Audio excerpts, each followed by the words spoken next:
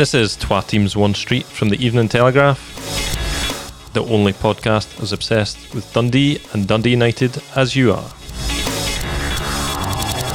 On this episode, no defence for United as Buddy's bound into view, and Dundee delight as Bowyer's boys top the table. Hello and welcome back to Twa Teams One Street for episode number 182. We're still going. They've not stopped us yet. You'll have noticed that Tom Duthie's not here. We hope he feels a bit better soon. So you're stuck with me, George Grant, in the hot seat, asking all the penetrating questions to our Dundee United man, Alan Temple. How's it going, Alan? It's going as fine as can be considered covering Dundee United over the last 7 days. Yeah, that's just as well. We'll get on to that. I think Graham Finnan might be a wee bit happier, his team over the past few weeks even. Days. Hello everyone. Yeah, things are looking rosy on the Dundee side of the street. But let's be honest, George, it is only August, yeah. And you don't win any trophies in August. So let's give it a bit of time. There's a lot of time for everything to go wrong. So yeah, and obviously we recorded early last week because of the United European games. So there's been quite a lot has happened since then, both sides of the street. One side of the street is distinctly unhappy, and the other side is kind of enjoying that, I think. Discomfort. Schadenfreude is, if there's ever a place for it, it's Sandeman Street, I would say. And we love a bit of misery on Twa Teams One Street, so we'll start with United.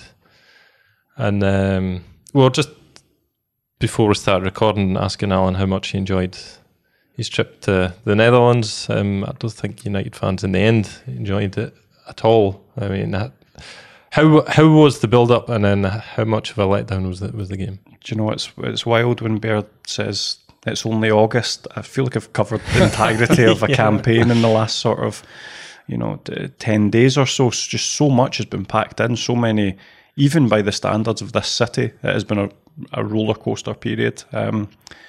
To answer your question, the build-up was absolutely fantastic. There was so much positivity. You'll know from listening to this podcast last week, those of you that did, the positivity was around this room as well. There was a real belief that Dundee United had shown enough in that first leg to go over there and potentially finish the job, or at least make it a tighter tie than it ended up being.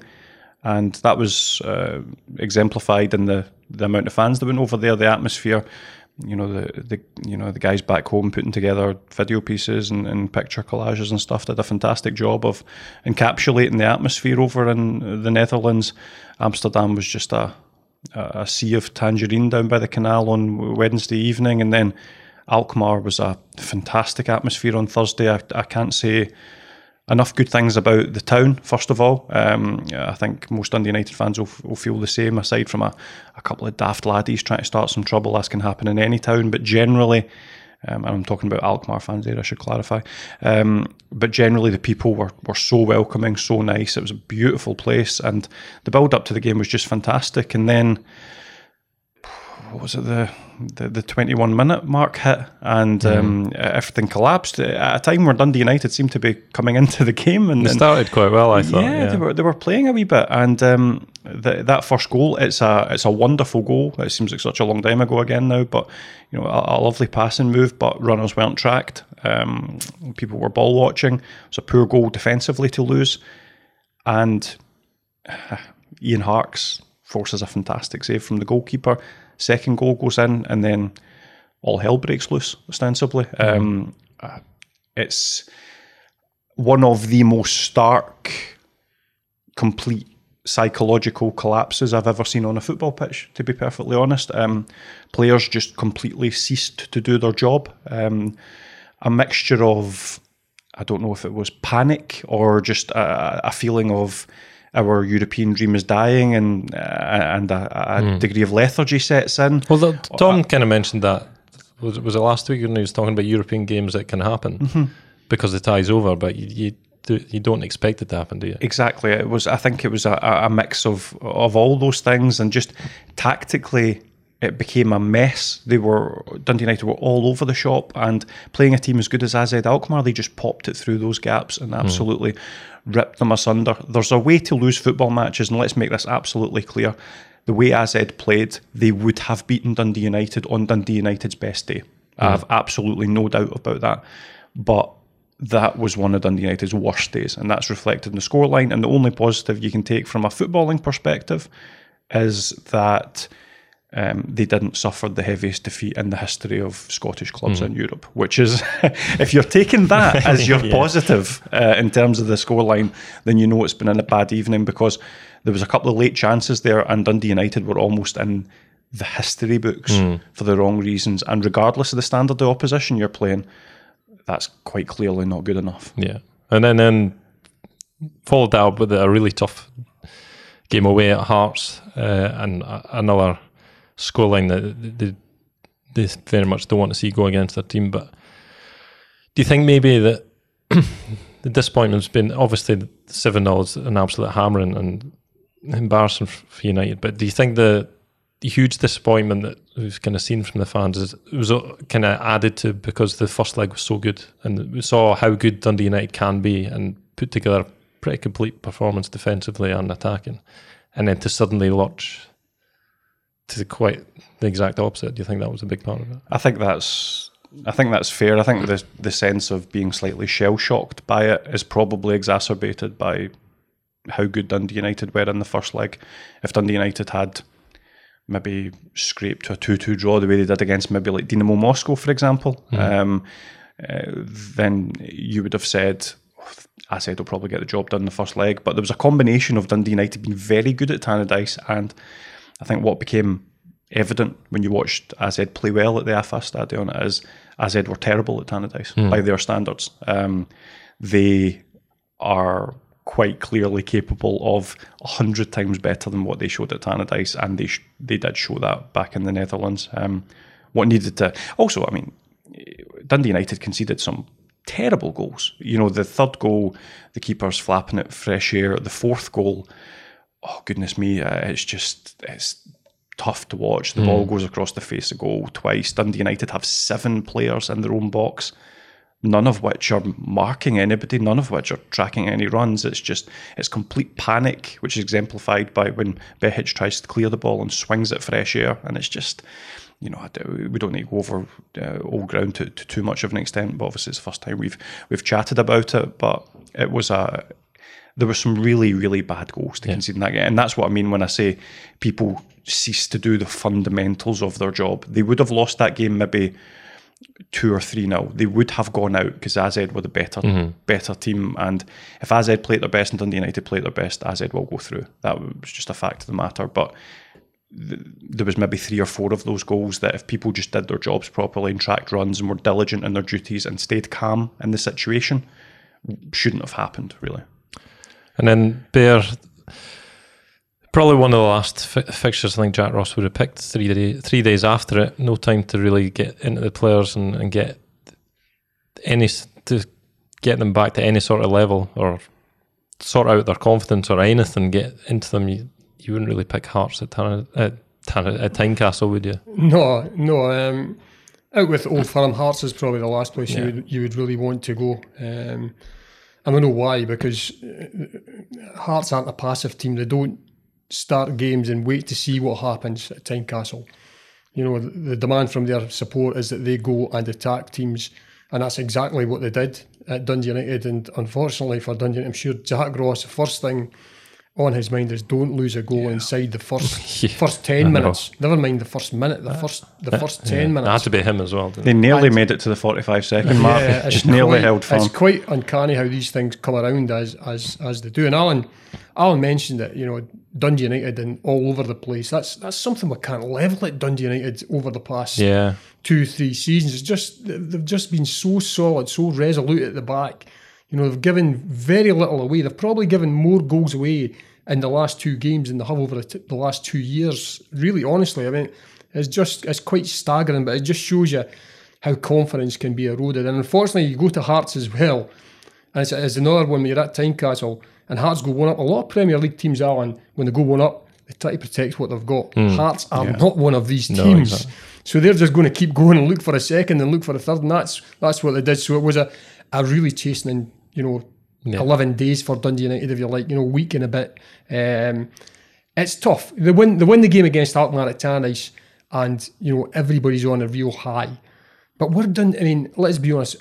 You can get carried away. We're Dundee United. Are we really expecting them to go into the latter stages of that competition? No, Dundee United are on a real high. And similarly, when they go over there and lose heavily, it is a dreadful, dreadful result and a dreadful, dreadful night, but it does not make them the worst team in the world. They are on a bit of a low just now. What it has done, it has eroded confidence big style within the squad. And as Jack Ross, I'm sure, has been working this week with them, trying to raise morale, getting them back and telling these players that are good players, get them back doing sensible things on the ball, which they've done in the past, and trying to get back on the bus again and picking up points. But that can be tough. And it'll be interesting to see how they go this week because they're playing St Mirren at Tannadice. Everybody's expecting them to turn it around straight away, and it might not just happen like that. St Mirren had a bloody good result at the weekend when quite a few people didn't expect that to happen because they'd started quite poorly through the League Cup section as well. There's no givens in that Premiership. Dundee United need to get back to doing what they're good at. Keeping it tight at the back, being resolute. That might not mean creating a lot of chances, but if you can get yourself, solid, it gives you a platform to go and win games, build back some of the confidence that has really been shattered over the last week. This will sound daft after a 4-1 defeat, but Dundee United at times were okay on the ball. At Tynecastle, they were neat and tidy. The problem is off the ball, they're still all over the shop. That goal they conceded, which sets the tone for the rest of the fixture, is unforgivable when you've just shipped 7 goals away from home and should be looking to tighten up and respond and be, as Bear said a couple of times, resolute in your duties. 2 players are drawn to Alan Forrest on the wing. Nobody follows Liam Boyce over to the right flank. Nobody then tracks Cammy Devlin's run into the box. So an unmarked Boyce passes to an unmarked Cammy Devlin. He cuts it across the face of goal. Ryan Edwards has no idea where Lauren Shankland is. Lauren Shankland drifts in and pops the ball in from 6 yards. It's a terrible goal to lose. I'm no football analyst, but you just watch it and you're supposed to be. That's your job, isn't it? You're picking out. I can guarantee you, Alan, that Jack Ross would have gone through all 100%, of course. 100%. You've pointed out exactly the things where it went wrong right from the outset. Yeah. But my kind of point is that Jack Ross would ordinarily have to go deeper to pick out things that maybe your layman wouldn't have necessarily picked out. And incidences like that, it's blatantly obvious and just and shouldn't be happening, and certainly shouldn't be happening 41 seconds into the game when the message will have been, don't give away anything stupid. Yeah. So it's off the ball. Dundee United just need to get back to fundamentals. It really is. It's fundamental, basic stuff. What is your job when you don't have the football? Because for the majority of a football match, you're not in possession of the football. It will either be out of play or it will be in the hands of the other team, particularly at a place like Tynecastle or away to, as I said, Alkmaar. So everyone in the dressing room just needs to, and they will be doing this, hold each other to high standards and drive each other on to do their hard work without the ball, because there's quality there with the ball. That's not in question. It's just about getting back to what they did so well last season, and it should be there. The muscle memory should be there. They were a good defensive team last season. So I think we'll have to say as well that there hasn't been massive change at Dundee United, but there has been noticeable change within certain areas. I mean, they have got a different goalkeeper, and he has had I feel for the lad because he has had a bit of a shaky start. And I always say, he's made a couple of saves that maybe he should have taken in, and they've been put in the back of the net by an opposition player. Now, while I would blame the goalkeeper on that, I think you've got to look at your defenders as well. Coming from a goalkeeper perspective, you've always got to expect. I always said when I played in the goal, to my defence, think like a striker. Yeah. Think that something's going to come off me. Get yourself in there first and protect me if anything does, And I don't think he's had that protection, but I don't think he's covered himself in the glory in the way he's played. They've also lost Callum Butcher at sitting in front of the defence as well, which is United last season were criticised for maybe being a bit too defensively set up and not creating enough. So maybe that they've taken Butcher out, but it has exposed that central area in their defence a wee bit more, So that's something Jack Ross will be looking to, seal up over the next wee while. And there's still obviously time in the transfer window, and Jack Ross has made it clear he's looking to bring more in. But I would think he'd be absolutely delighted he's got a full week this week to work with the players, get them back in, kind of reset a bit and try and get out of their mind the problems they've been having in defence. St Mirren at home, the fans would be expecting a win, I would think. They've lost the last 3. They can't go 4, can they? With Celtic coming after it as well. No, I think we've been fairly honest in that post-mortem of things. However, now certainly will be the perspective at Tannadice of trying to retain a little bit of wider perspective, which is Dundee United have played 5 competitive games this season. One of those against Kilmarnock, they should have won, but stupidly went down to 10 men and then conceded an injury time leveller. That would have been a terrific result away at Rugby Park. They've beaten AZ Alkmaar at home, in which was one of the finest European nights the club's had in decades. They've then lost to Livingston, rather understandable given the circumstances of going to Holland next, and then they've been on the end of 2 absolute shellackings away from home. But fundamentally, if you take away the score lines, they lost to 2 teams they probably would have been expected to lose to. Yeah. So that's a sense of perspective, and another way you could look at this start to the season, which is what makes this St Mirren game so huge, because this is the game where you go, okay, have they just lost games where they could maybe be expected to lose?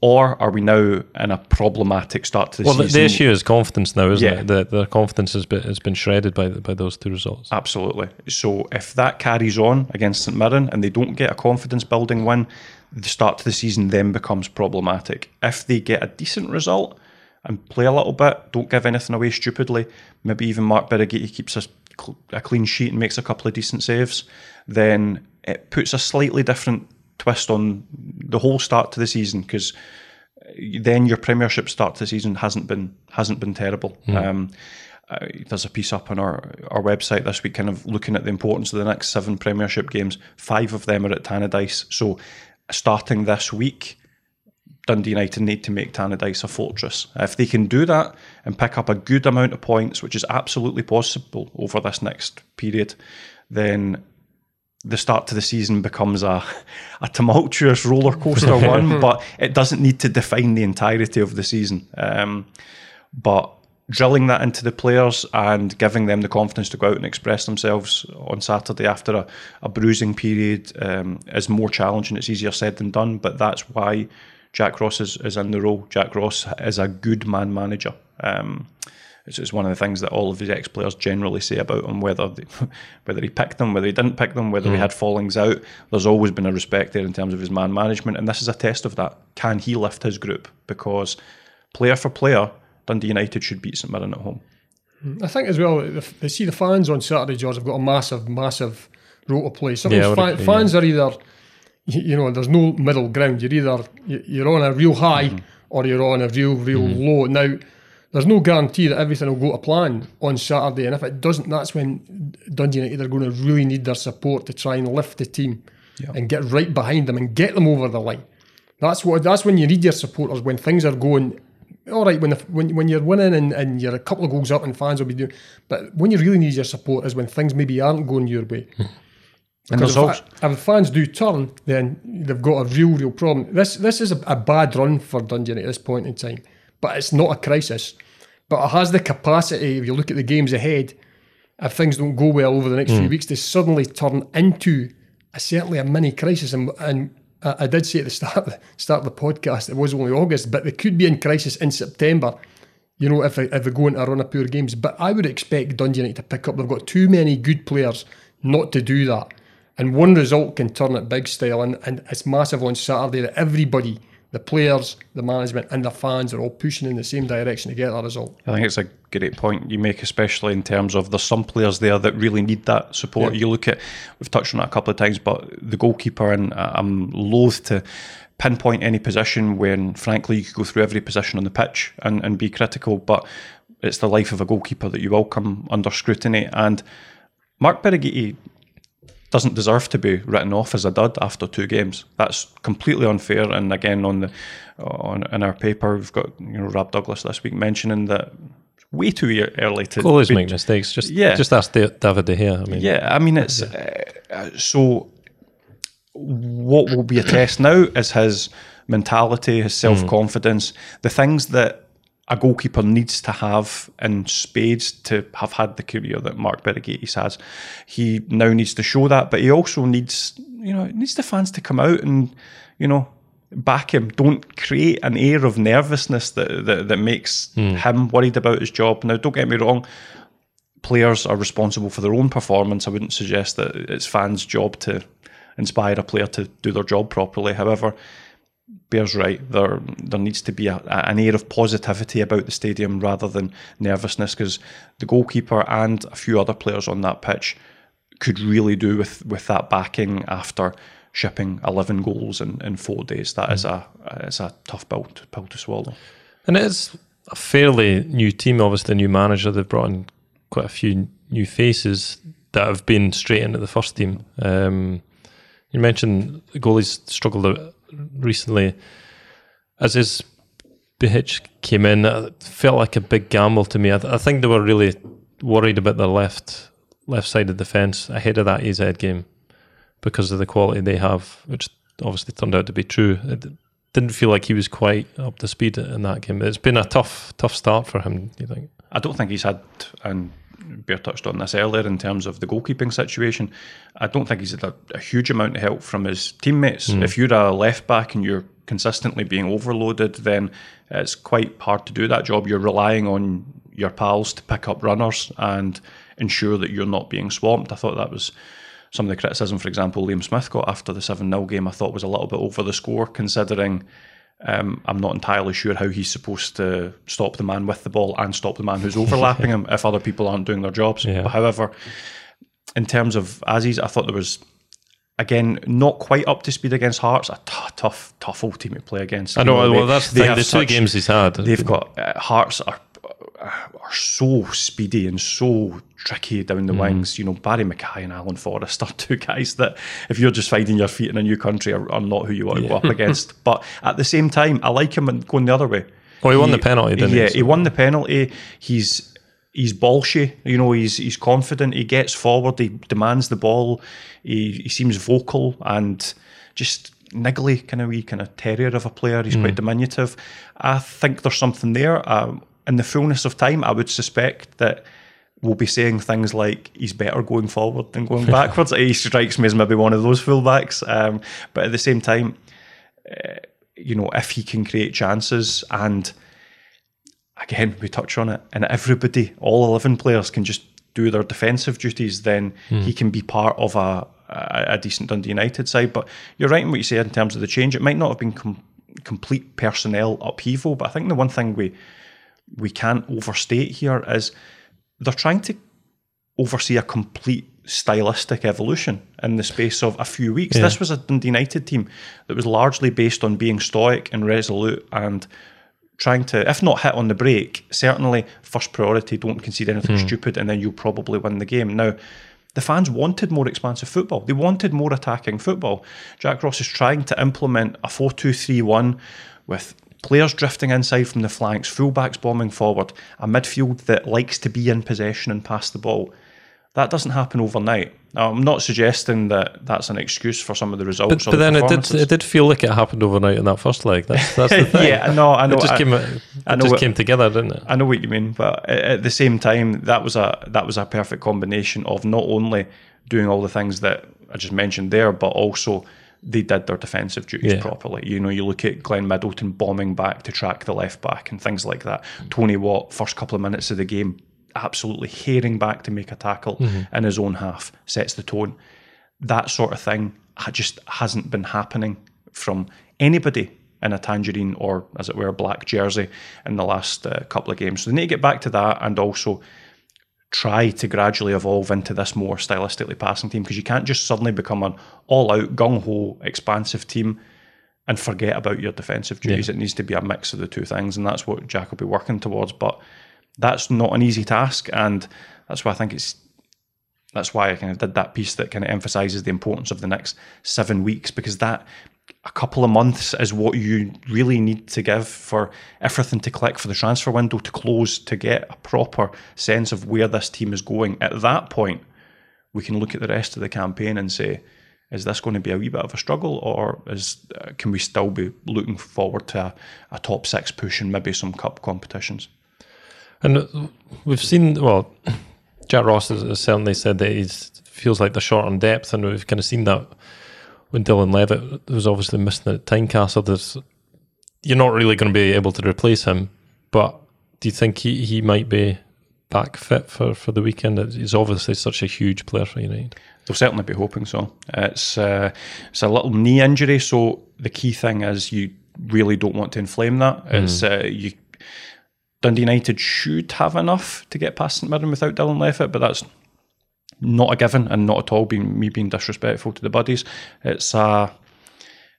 However, you wouldn't want to play Dylan Levitt if you're going to tweak something in his knee, because that can easily turn into 6 weeks if you tweak a ligament or anything like that. So you do need to err on the side of caution. It is a concern that if Dylan Levitt's out and the game is a slightly more defensive one, Jack Ross then turns to a 36-year-old centre-half to play in defensive midfield. That's not ideal, and goes back to what Bear was saying about the lack of Callum Butcher, or even going back further back. They've not replaced Shondo Fuchs. So it's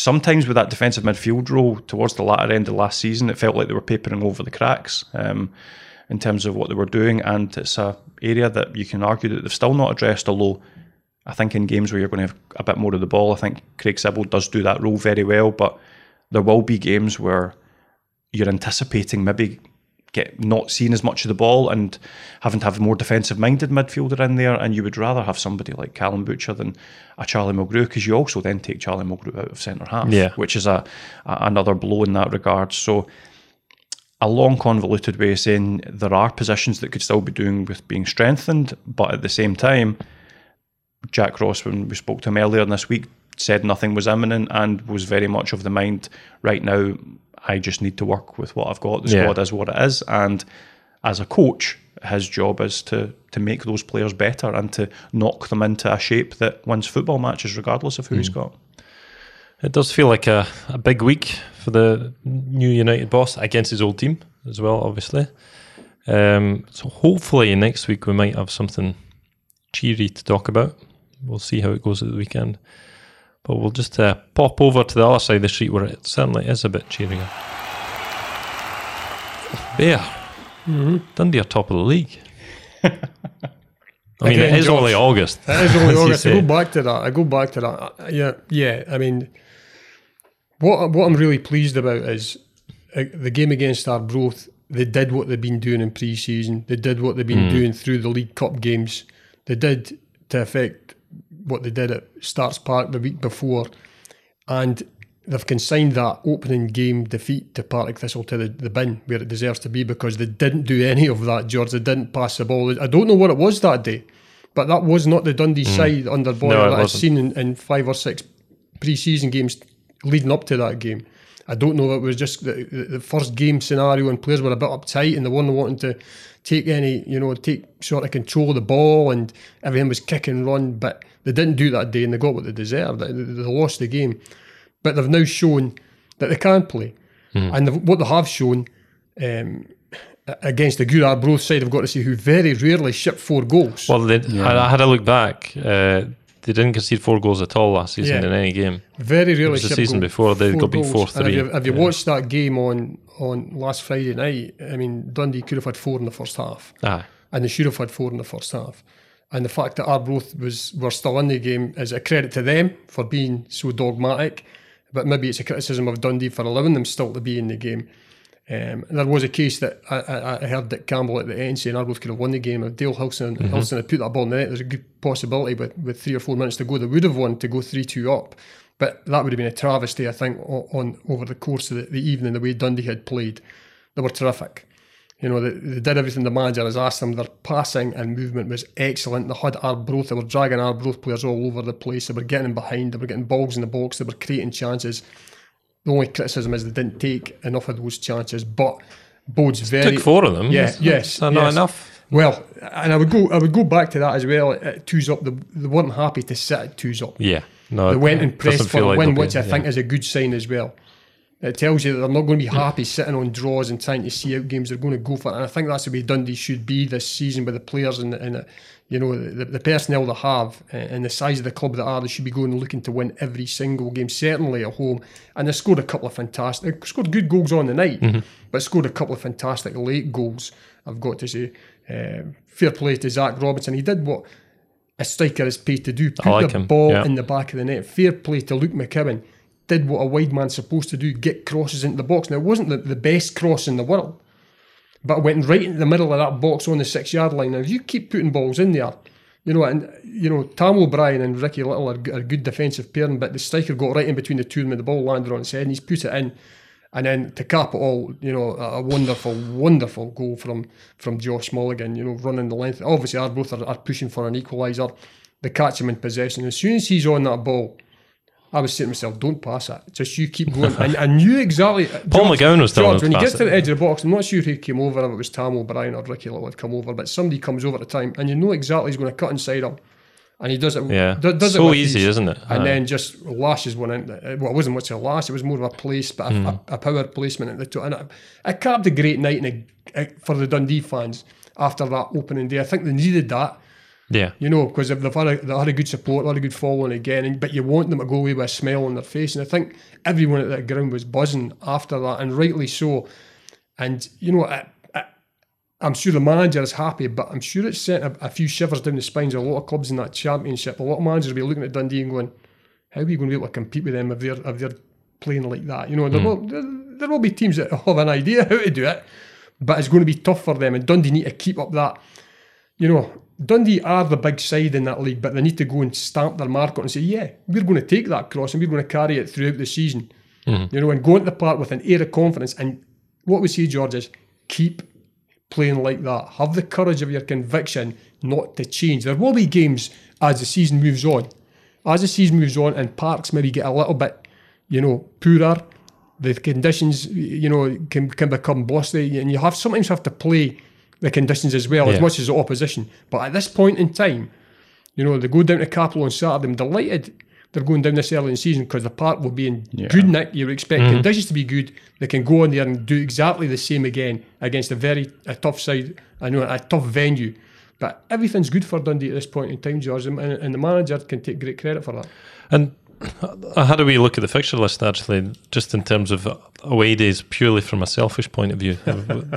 How bad the weather's going to be at Gayfield, and it's actually turned out October and March, I think. Yeah. So the fixture list has been a wee bit kind as well, avoiding those really tough away days. But there's different ways to win games. I've always said that. Sometimes if parts are poor and you're trying to play intricate football and it's not working, you then have to use the power scenario where you go long, you try and get flick-ons, win second balls, but they look perfectly capable of doing that. They've got a nice balance to the team. I look at, they've signed Joe Grayson, came in and I thought he was excellent. Straight into the team. Now, that suggests that if I'm at Dens and I'm a Max Anderson or a Luke McKibben or a Sean Byrne or a Paul McGowan, I'm concerned at that because the manager's obviously identifies something that he likes about Grayson. He thinks he can do a job for him, and that shown over 90 minutes on Friday night suggests he can do a job. What I like about the manager's signings is, Tyler French, Luke Grayson, Zach Robinson, they're all big lads. Aye, that's definitely the way that they've definitely identified the fact that Dundee physically were not a strong enough side. We saw that in the Premier League last season. They had to beef themselves up, and in the Championship you do tend to get bullied at times if you've got a small side. You need big lads in there, and they now look physically capable, but they also have players with real quality in there as well. So yeah, it's a good start, George, but they've got to grind. When you're on top, as I said last week, you looked at the Championship over the first 3 games, there is no one with full points. Yeah. Now that tells me if you can string a few results together, you will put a big stretch. It's like Eilish McColgan in the 10,000 metres in the Commonwealth Games. As soon as he's put that spurt in, she leaves the field, stretches it wide out, and that's what Dundee should be looking to do over the next few weeks. Well, that's exactly what I was going to throw at Alan. Beat me to the punch with that bear. I speak too long, George. No, the table is the Championship table is always very tight. More often than not. Actually, quite surprised to see Arbroath are bottom of the league, considering they were quite good on Friday. They won't stay there. They won't. Especially signing Scott Allen as well. I think it was a decent signing. But Alan, Dundee have got Morton away, which is tough. Ayr away, which is tough, the next 2 games. But games that you see Dundee as the favourites, I would suggest you can't expect that the way the championship goes, maybe not expect other teams to put 2 back-to-back wins together. This is a good chance for Dundee to start really, what Bear says, is kind of put their marker down and show they are the top team. Yeah. Before a ball was kicked this season, and it's a lot easier for me to kind of predict that Dundee should run away with it because no skin off my nose if they then don't. However, Dundee are far and away the best team in this division, player for player. They should be winning this league. That doesn't mean they've got any divine right to, and there will be games that they need to fight and scrap. But what it does mean, and you touch upon it there, is that while Dundee might drop the odd point here and there, every single week the other teams are going to be slitting each other's throats in this division without a shadow of a doubt, because there are no teams that stand out the way Dundee do. So over the course of the campaign, Dundee should simply win more games and have more consistency than any other team in the division is capable of. And I thought, going back to a point you made about the physicality, I thought it was a terrific one. George and I, before we went on air, were just talking about that. And not only do Dundee have a team packed with, tall, strapping, strong people, even the more diminutive players, they have engines, they have legs. Yeah. It's Josh Mulligan might not necessarily outjump somebody that's 6'4", but 92 minutes into a football match, he's still running the length of the pitch. There's an engine, there's energy, there's legs there, and I think that is absolutely what you're going to need when you go to places like Capello or Somerset Park, where it's not going to be zip, zip, zip. You're going to need to go route one, you're going to need to have legs, you're going to need to have energy, you're going to need to match runners, do all the really ugly stuff that wins you titles in the Championship. And I think Gary Bowyer's built a squad that's good for that. I think it's good that someone from, it's whether it's good or not, I think it's fitting for this division that Gary Bowyer's come up from England, a league where you simply have to be a physical unit to compete. He's come up with those eyes of,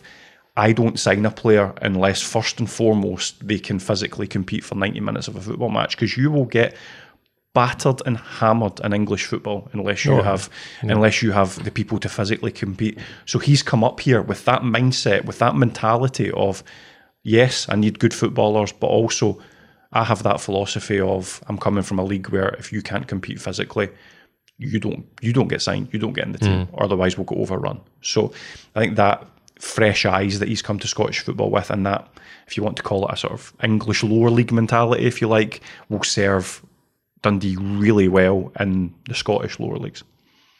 And before we get too carried away, Bear, because as you say, you've said often in this podcast already, it's only August. These 2 games feel like the kind of classic Championship test, going away to Capello, going away to Somerset Park. I would say these 2 games are where we see really how serious Dundee are, or where they're at in terms of being that Championship contender. They're classic games that you go where you would accept a point. Normally, you would accept a point going away from home against these clubs, because the games are always tend to be tight. The parks tend to be, they cut up easily, and the conditions can be poor. But as I've said earlier, it's still August. The parks should be good. Dundee are playing with confidence. I would fully expect them to go and play exactly the same way, as they did against Arbroath, and hopefully that will have a similar outcome. I mean, you're not going to play a tougher team. Arbroath are a tough team to play against. We saw that even in the fact Dundee got 4 goals. There'll be a few players walking off the park with a few bumps and bruises last Friday. We saw that, and you're not going to get a harder team to play against. So it's not going to be any more difficult at Capello or down at Somerset Park. But you've got to still keep producing all the time, George. You can't take your eye off the ball, and it's up to the manager to decide, well, does he go with the same sort of starting 11, or does he freshen things up? He's been quite good at that this season, bringing one or two guys in and, just keep things going. I think most areas of the team functioned quite well last week. Obviously, they'll be disappointed in the goals they've lost, the couple of errors they were punished for. I think that young Harry Sharp in the goal still looks a bit nervy at times. Coming out, I think I've noticed that he's not confident when he's coming out. He's making good saves. I think it's more times with balls over the top. That's what I mean. Yeah, he's a bit whether he comes away, doesn't. And what happens is he gets too close to his back four. So defenders are coming back with the ball. He's encroaching into their area, and because they're too close, they can't really pass it. No, and there has been a couple of instances, but I don't see Gary Boyer changing the goalkeeper. Certainly not at this, but he'll give him enough time to hopefully get that out of his system. And he hasn't made any handling errors or anything like that, and he has made one or two really useful saves. That sounds like decision making. You wonder if that's just a matter of experience, playing matches, getting used to knowing your senior defenders. And you would assume that after having that pointed out to him, probably bluntly by his centre halves for a while, that will get knocked out of his system, and he'll be a better goalkeeper. He's no mug either when you speak to me. He's pretty switched on. So And again, you've got somebody like I noticed that Sweeney. There were a couple of instances in the second half that maybe could have let the ball go through, but you just played it, which is what you've got to do. If you're not 100% sure in your keeper, it's not a good place to be. But look, we're making it sound as though they've been terrible. They haven't. I think they do have a decent enough understanding, but it's one that is developing. Harry Sharp is young. As he gets more games under his belt, it will get better. Other areas, obviously, saw your piece this week. Great. Big Lee Ashcroft saying, I'm ready to go. And he's come on and played sort of the last 10 minutes. How does he get them out? I asked him this. How does he actually get... Because Sweeney's the club captain. Yeah. So he's not going to get dropped easily. And then you got Tyler French running the whole length of the pitch for the first goal and being unlucky not to score. Yeah. How does he get them out of the team? For me, I think you've just got to go with what you've got at the moment, George. Yeah. Injuries, suspensions... a lack of form. Certain things might happen where he has to shuffle the defence about a wee bit. For me, Ashcroft and Sweeney would dominate that league as a central defensive partnership. But at this point in time, it's Sweeney and French, and we saw what French brings to the table, as well. So it's a tough one. And as Ashcroft, like you said, I'm ready. But he did say, to be fair to him, when it's a manager that picks a team, the team's doing well. I've just got to wait for my, my chance and be ready to go in there. But he's shown he can come on. What a boy to bring on when you're maybe are hanging on to a lead, Alan, and clubs are just throwing balls in there because he very rarely misses a ball in the area or anything like that. You've got him and Ashcroft. Well, he said playing defensive midfield, he didn't think he touched the ball with his feet. It's so interesting in terms of that balance, because I can see why he would like the balance of Sweeney and French, because they bring completely different things to the table. You have Sweeney, who will head and kick and dominate absolutely everything. And then you have French, who, as you say, can run the length of the pitch. Very different skill sets. And if you think you're going to dominate matches, which Dundee should in the Championship, then having somebody like a Tyler French who can step out is a really, really positive thing. Whereas I do wonder, when you're thinking about, I think of Sweeney and Ashcroft as more of a, if you're going to be under the cosh, that's a central defence pairing. And there's maybe an argument that says you would concede fewer goals if you had them as your centre-half pairing. But would you be as progressive with the football if that was your central defence pairing? They're not huddies with the ball at their feet, but neither of them's running the length of the field. So I think it's a really interesting dynamic there, and I do wonder whether there'll be an element of horses for courses. You say, for example, you're discussing away trips to Gayfield, for example. On occasions like that, will you maybe say this is a job for a Sweeney and Ashcroft? But what a problem to have as a Championship club, thinking, when should we pitch Lee Ashcroft into action? I mean, that's an embarrassment of riches, really. It's pretty much, and that's the issue Gary Bowyer's got at the moment, actually. There's pretty much nobody injured now. No. Sheridan was back in the bench. Legzdins has been back in the bench. Ashcroft is back in the bench. So the three long-term injuries are back. Jordan McGee is back training this week. Wow. Alex Jakubak's trained this week.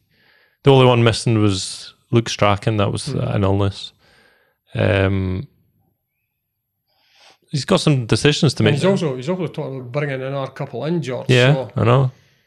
I think you'd be looking at it, and I would think one or two may either go or go out on loan, somewhere. Well, Sam Fisher obviously has gone to Dunfermline. And I like Sam Fisher. He did really well, but it's tough to see at this point in time. He still looks McGee and Ashcroft physically he has to develop slightly. But a good player, he did well in pre-season, and while he's going out on loan, I would say to Dundee fans, don't get too concerned. He's going to a good club under a manager. He knows he'll get games. He'll get games, and he'll go on and show what he can actually do. And I think that'll be good for Sam Fisher's development and good for Dundee in the long run as well. You only need to look at Chris Mockery from my side of the street, going to Dunfermline, straight in the side, straight scoring goals. You know, James McPake is.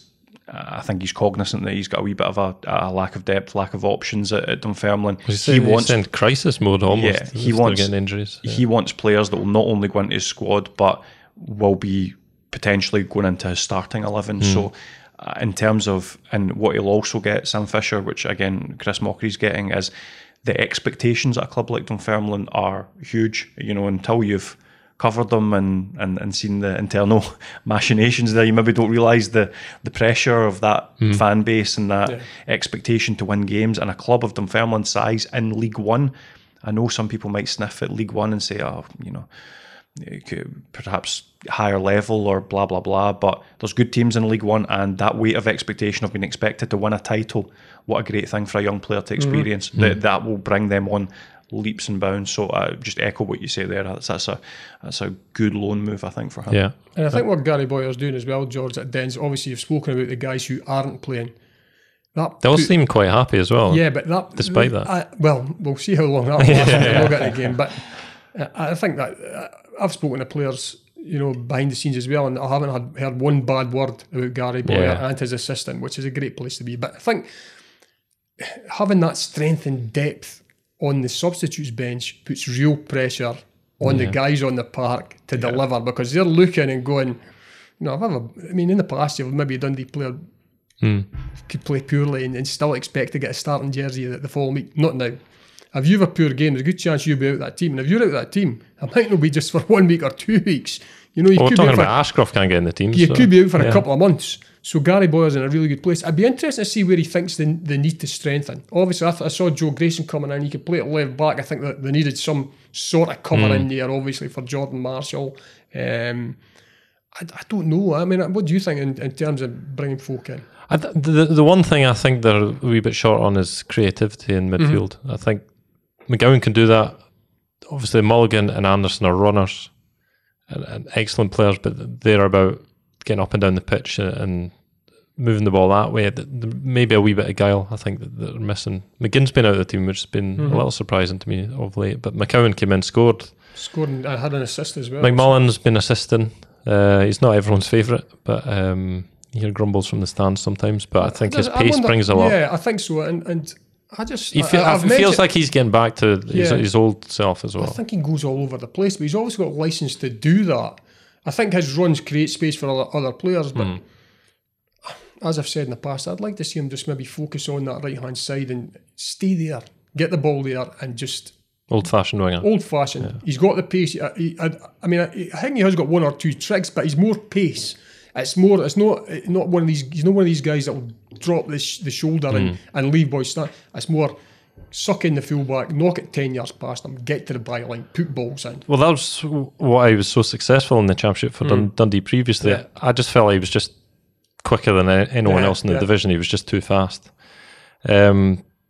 But we are being very, very positive, because things are fairly positive. Obviously, we talked about the disappointing goals they conceded. But I've been this week having a look back at the previous trips to Capello, and they've not always been particularly happy for Dundee. Even when Morton have been struggling.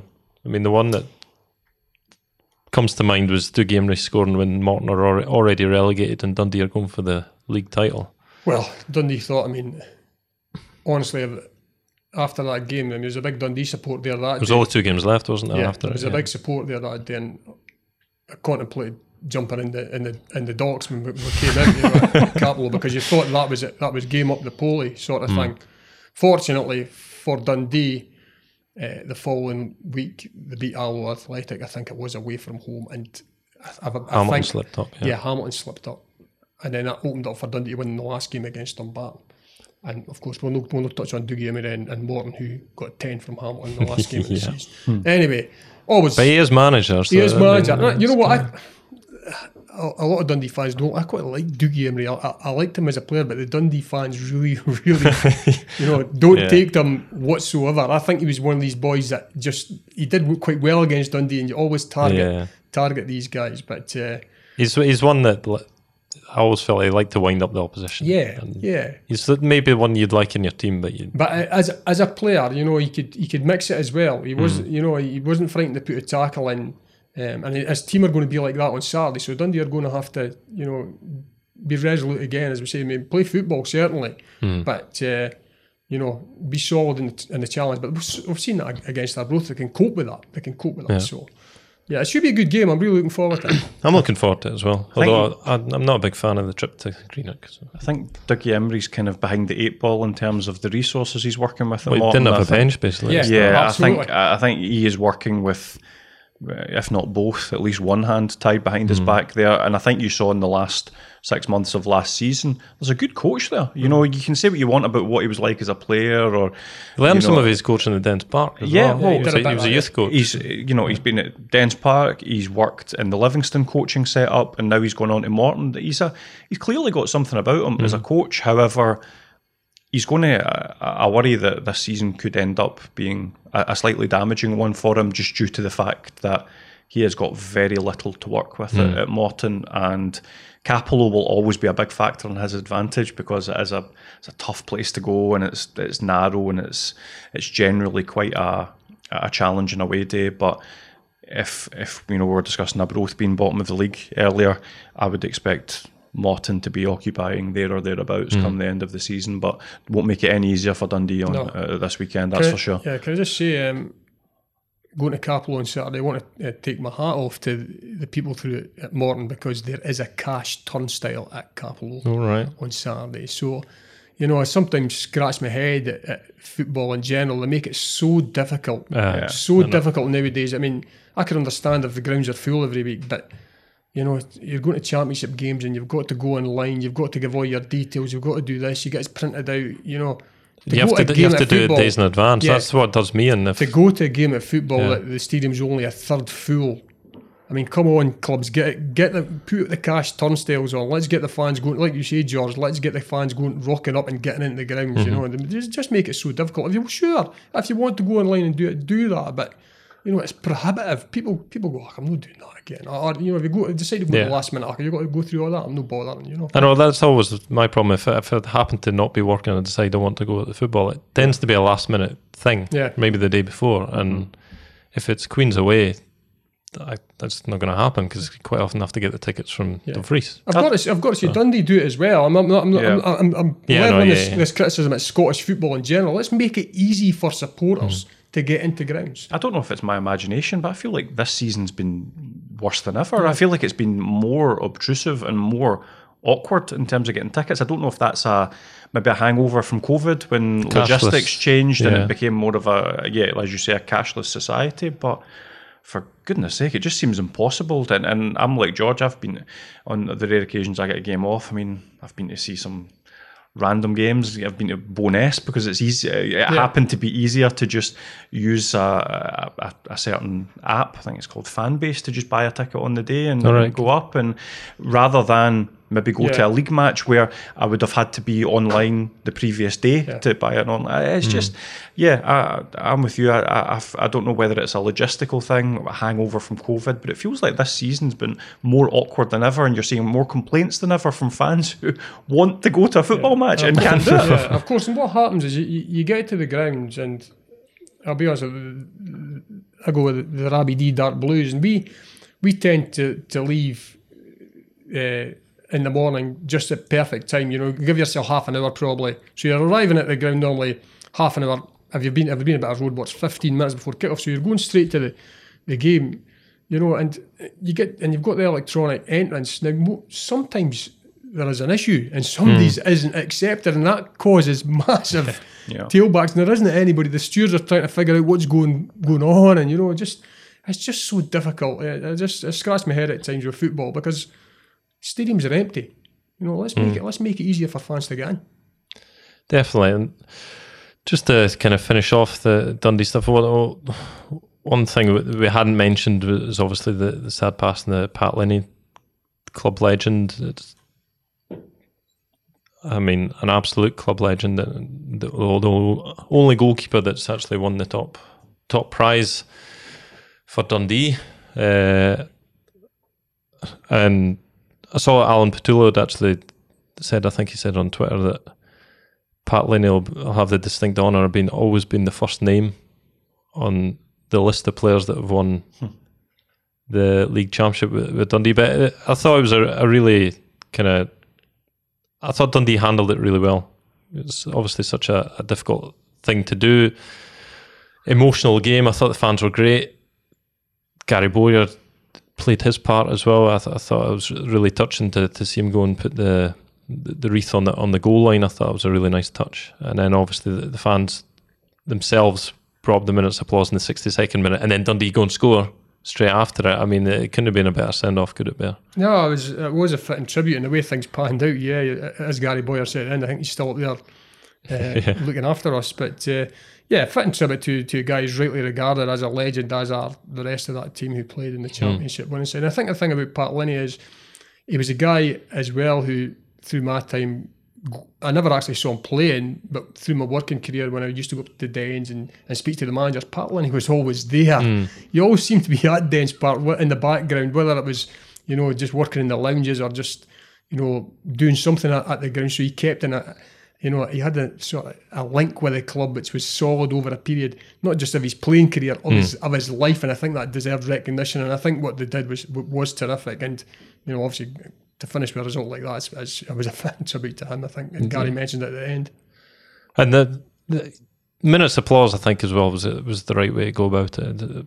Minute's silence, it's kind of the way clubs have always kind of done, but I feel like it felt like a celebration of him. Yeah, I think the minute's silence. The problem with minute's silence is there's always one or two people can't respect that, and once one or two start, you know, that feeds into the people who do want to respect it, and it can become a wee bit, you know, diluted because of that. I think the minute's applause was good. I think I've got to say credit to a lot of these young lads, because, you know, especially they're making the noise now in the South Enclosure, because Pat Linney is a distant memory for these guys, you know, but they did to a man, you know, they kept it going. And can I mention that as well, George? They kept the atmosphere really good at Dens over the course of 90 minutes against Arbroath, and I would encourage them to keep that going through the rest of the season as well. Exactly. So finish off the Dundee section on a sad note, but hopefully we'll have another win to talk about next week. Gary Bowyer's managed to win 6 of his 7 in charge, so no reason he can't go and do that at Cappielow, despite Dundee's recent troubles there. And I think we're just about touching the hour mark, so we'll call it a day, I think. So thanks everyone for listening, and see you next week. If you like the podcast, we'd be grateful if you tell your pals about it, or even better, leave a review or a simple rating on iTunes or wherever you find your podcasts. All that really helps people find Twa Teams One Street, and that means a lot to us. Don't forget to pick up your copy of The Tilly Monday to Saturday for all the latest from Dens and Tannadice, or go to thetilly.co.uk to find out how you can get the paper delivered right to your door.